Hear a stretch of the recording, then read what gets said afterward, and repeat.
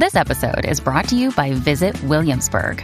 In Williamsburg, Virginia, there's never too much of a good thing. Whether you're a foodie, a golfer, a history buff, a shopaholic, an outdoor enthusiast, or a thrill seeker, you'll find what you came for here and more.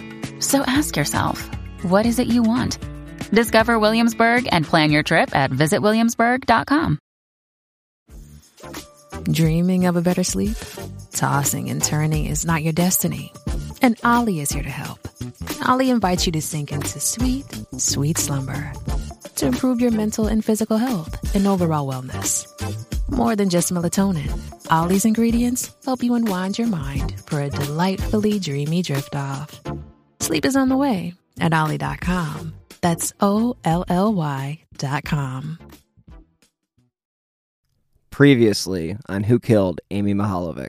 Other new clues that have come out, of course, are, they held this big press conference about 2 years ago where they revealed a big new piece of evidence, which are these kind of ruddy green, military green or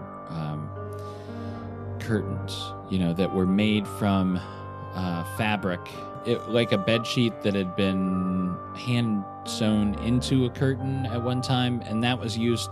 They now believe it was used to wrap Amy's body. Well, apparently, we've talked about this. Apparently, a lot of people are confident. He's on. He's not doing it for free. Somebody's paying for him to be down here like this. Right. And he was only supposed to have been down here for 6 weeks. 6 weeks. Now we're going on 2 years. Well, the interesting part is, there are so many names out there that there's obviously probably over 100 that I recognize if you were to pull out these thousands of names. Some because I know them, or others because we've done more investigative work on that individual versus the other. But there's so many names, and that's where the database comes in handy, because somebody will say a name and I have to think, well, it doesn't ring a bell, but let me plug it in. Sure enough, they're there. Do you think you'll have a sense of closure? Or that's always been, we talk about that a lot. We think they're getting closer. We don't know. That's always our carrot in front of our face, that they're getting close. I am Bill Huffman, and welcome to episode 14 of Who Killed Amy Mihaljevic.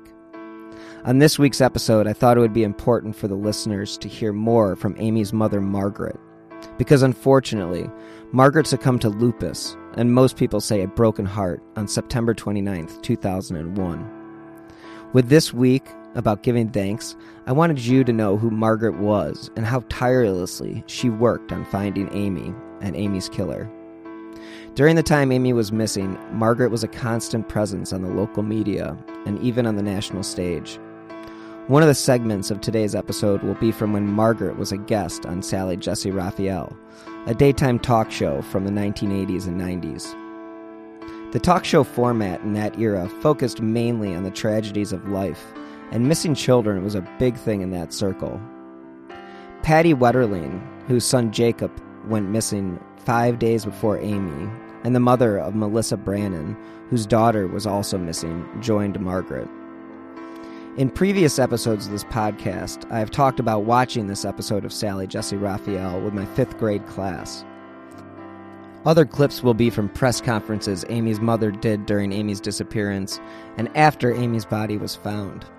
So join me this week as we hear from the mother that so tragically passed away in 2001 before ever seeing justice for Amy Mihaljevic.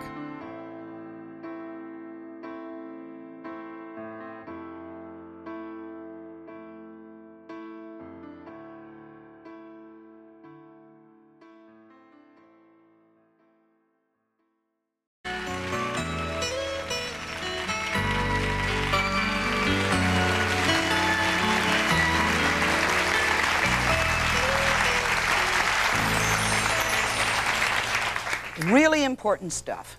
The 3 children you are looking at, Jacob Wetterling, Amy Mihaljevic, and Melissa Brannon. All of these children have been abducted, and to this day, they're still missing.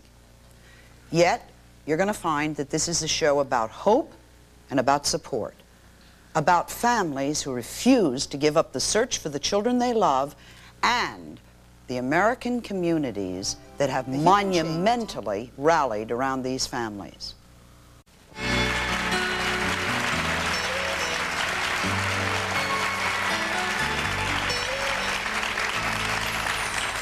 Today, we're trying to learn something. We've been talking about children who have been abducted and are still missing. Now, this is the story of Amy. It was this shopping mall where 10-year-old Amy Mihaljevic was abducted less than 3 months ago. Since the abduction, Thanksgiving, Christmas, and even Amy's 11th birthday have come and gone, and still Amy is missing. Yet Amy's hometown of Bay Village, Ohio, keeps reminders of Amy everywhere. T-shirts with Amy's picture. Thousands of flyers have been distributed, and white ribbons on the trees keep the prayer alive that Amy will come home soon and come home safe. Okay? Please meet Amy's mother, Margaret Mihaljevic.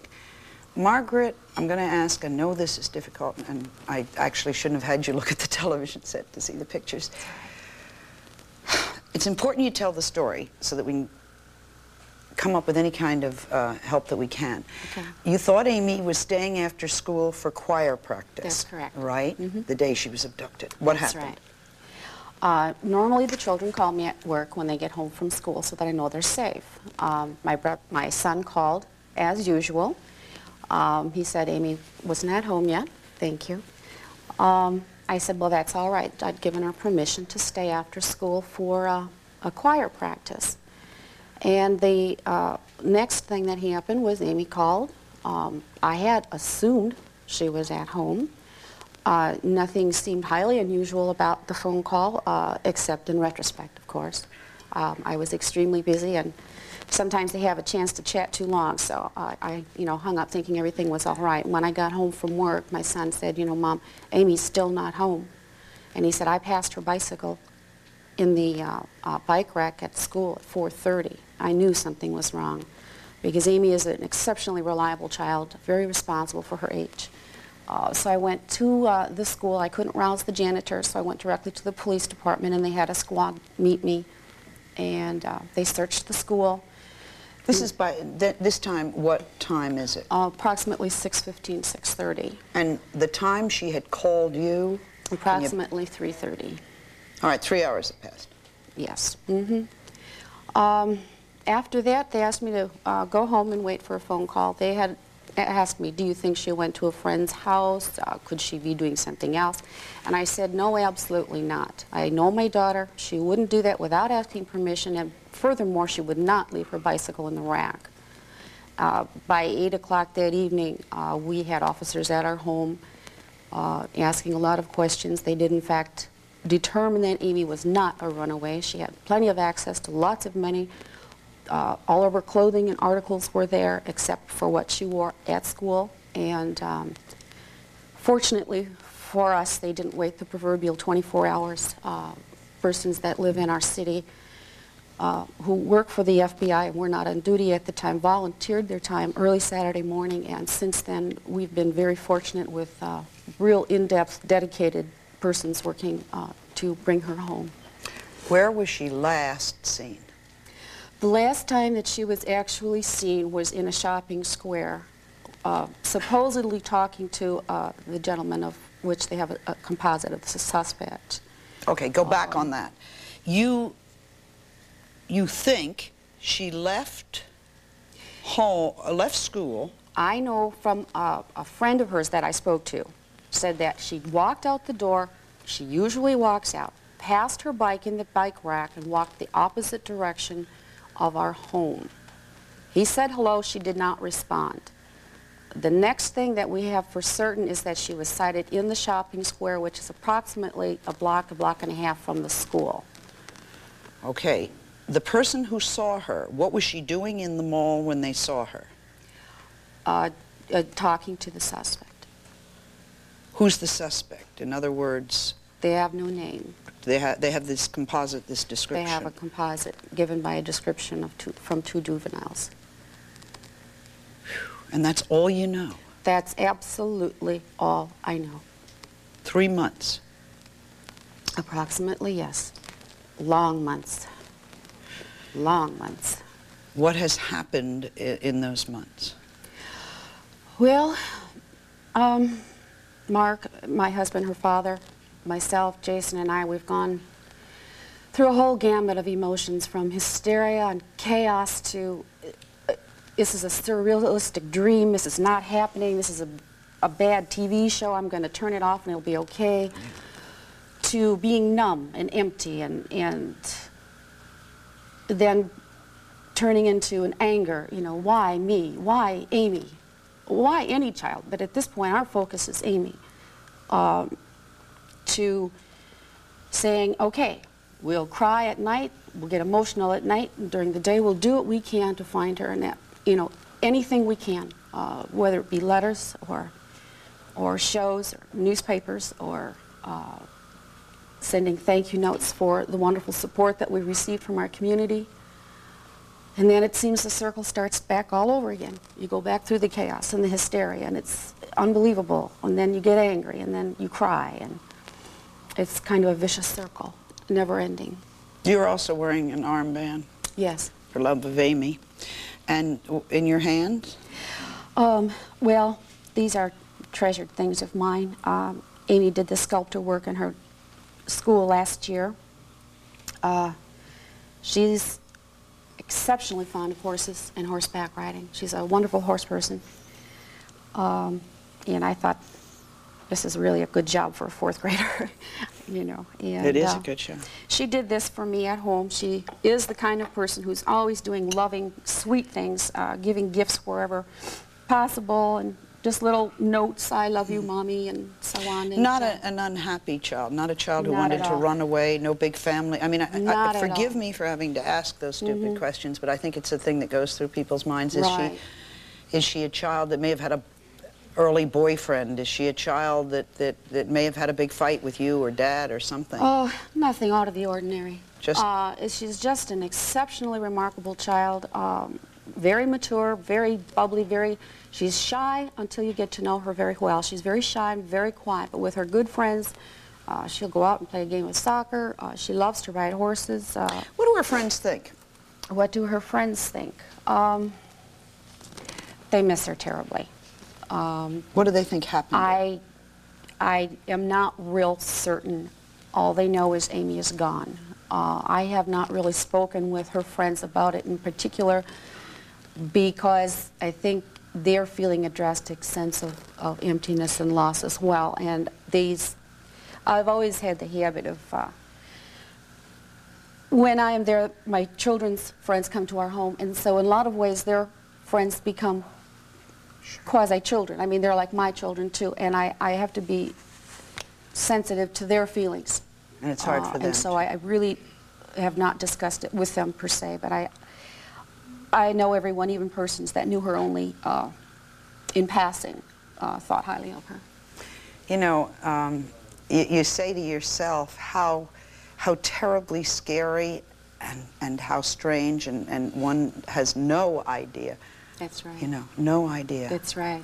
How you'd act or what would happen to you. There aren't any words in the English language to explain the feeling, the emptiness, the anger, the trauma, the tragedy. There just aren't adjectives enough to explain. There's just no way. I think you envision something awful like you're sitting there and your child's there, poof, the child is gone. And next we have a story of a little girl, literally, poof, she was gone. We'll be right back.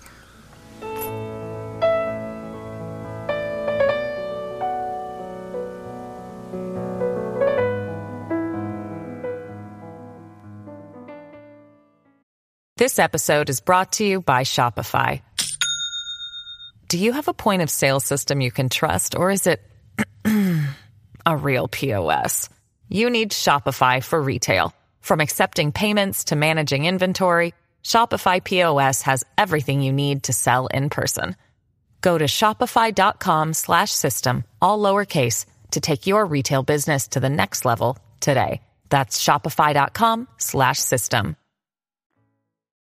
When Amy was abducted in October of 1989, her story became a firestorm for the local media, and Margaret took the spokesperson role very seriously and kept her daughter's story in the news. And some of the clips that I'm going to play, you may have heard before, but it is very important for you to hear how it felt for her as a mother to lose a child. First couple of 4 or 5 days, you spend 24 hours a day crying your eyes out and saying, why me, why me, why my Amy? And I guess there is no answer to that question, because this is proven it can happen anywhere, anytime. But after a while, you still cry. We love you, Amy. We love you. We support you. We send everything good out of our hearts to you. Send some message. Find some way to come home. I've always taught them the rules. You never go with anyone anywhere, but that's how we got through her soft heart. She wanted to do something for Mom, and it was supposed to be kept a secret. Yeah, the kids, and I think I remember the word, but if somebody said, I'm here to pick up you at school, they, without them saying the secret word, they knew that was not, they weren't supposed to be doing that. It was brought up, yeah. That's what makes you think even more that she knew something about this person that she went off with. Yeah, first of all, Margaret and Amy were close. They rode horses together, they hung out together, they were more close. And I think that there had to be some factual basis in Amy's mind for this trip to meet this person, and I think that would make sense. And I also think that for them to have the information they did implies some familiarity with Margaret. We love you, Amy. We love you. We support you. We send everything good out of our hearts to you. Send some message. Find some way to come home. It was heartbreaking when Amy's body was discovered on February 8th, 1990, and Margaret had to face the fact that Amy would not be coming home. Let any gift be a living remembrance to one of two organizations. The Lake Erie Nature and Science Center, because Amy loved animals and loved to learn. And of course, to the Community Fund for AMY, to protect the children of the present and the future. We feel that donations here in these two places would serve as a tribute to all those who have helped in the search for our Amy. We don't have anything else to say except thank you, Cleveland, for all your efforts, for all your hope, for all your support, for all your caring, and bless you.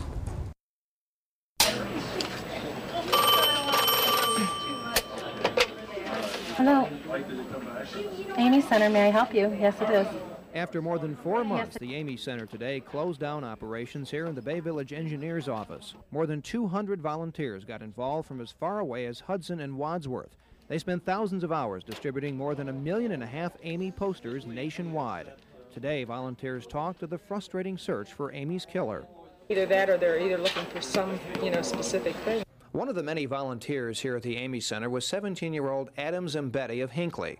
A couple of months ago, Adam composed and recorded a song for Amy, a song that was to be played on area radio stations.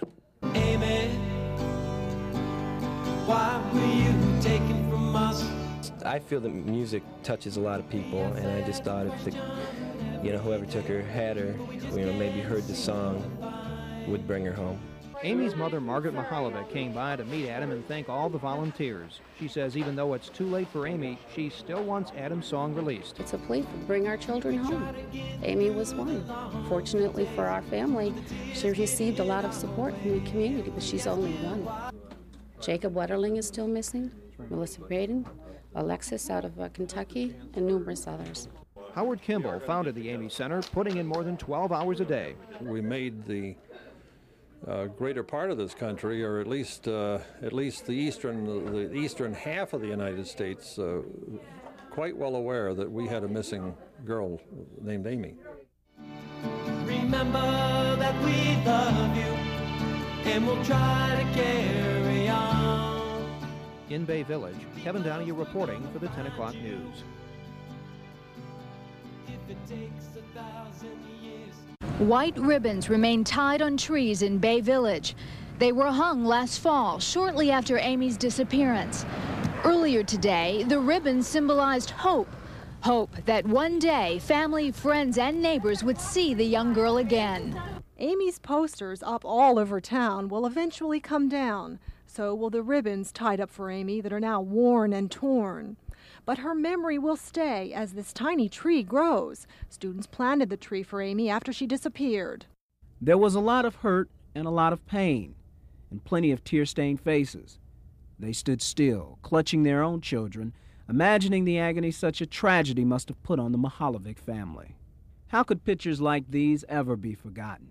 Officials believe Amy's body was dumped by her abductor, who may have also been her killer. The investigation to find who is responsible is still active. But from this day forward, Amy's mother wants those who have worked so hard and grieved so hard for her to begin to repair their own lives. Amy she is gone. But I would ask of everyone here, and those who can't be here, let's stop living in the shadow of Amy's tragedy. We must look forward. We must put a smile on our face, learn from this tragic event, but not wallow in the sadness. As a living memorial, a tree was planted, a star magnolia, adjacent from the shopping mall where Amy was kidnapped. It will bloom pink buds and open into white blossoms. We pray that you would continue to guide those who search for her killer. But Lord, I pray that more than ever, your love will be felt by the Mihaljevics, by those who love them and care for them, and by our community. We dedicate this tree and this monument to her memory. But Lord, we thank you that she lives on in our hearts, and that we do remember her, and we remember each other.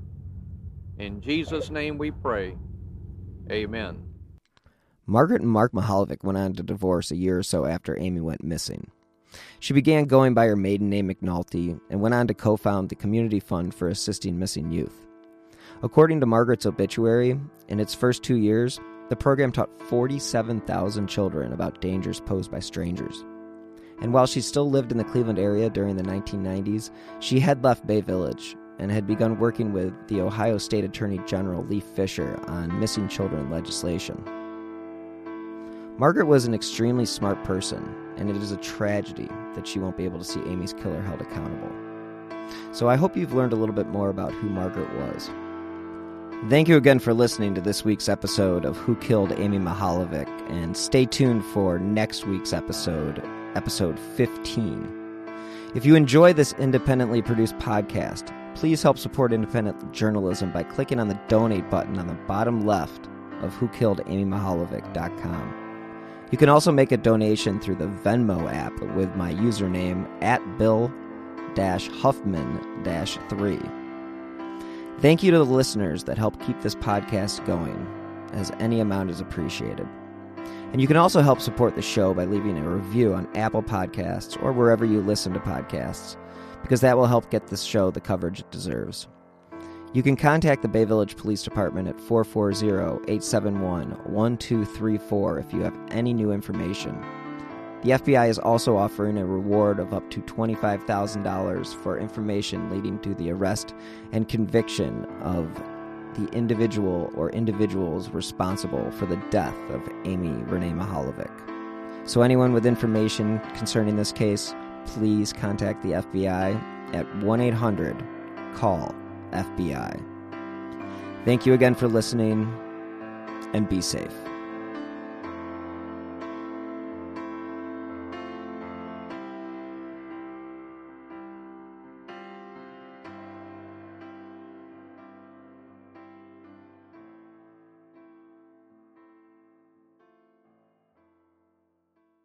Hello, it is Ryan, and we could all use an extra bright spot in our day, couldn't we? Just to make up for things like sitting in traffic, doing the dishes, counting your steps, you know, all the mundane stuff. That is why I'm such a big fan of Chumba Casino. Chumba Casino has all your favorite social casino-style games that you can play for free anytime, anywhere with daily bonuses. That should brighten your day a little. Actually, a lot. So sign up now at ChumbaCasino.com. That's ChumbaCasino.com. No purchase necessary. VGW Group. Void where prohibited by law. See terms and conditions. 18+. From DNA testing to the Dixie Mafia, Crime Capsule brings you new stories of true crime in American history. I'm your host, Benjamin Morris. Join us for exclusive interviews with authors from Arcadia Publishing, writing the hottest books on the most chilling stories of our country's past. You can find us wherever you get your favorite podcasts or on evergreenpodcasts.com. Crime Capsule. History so interesting, it's criminal.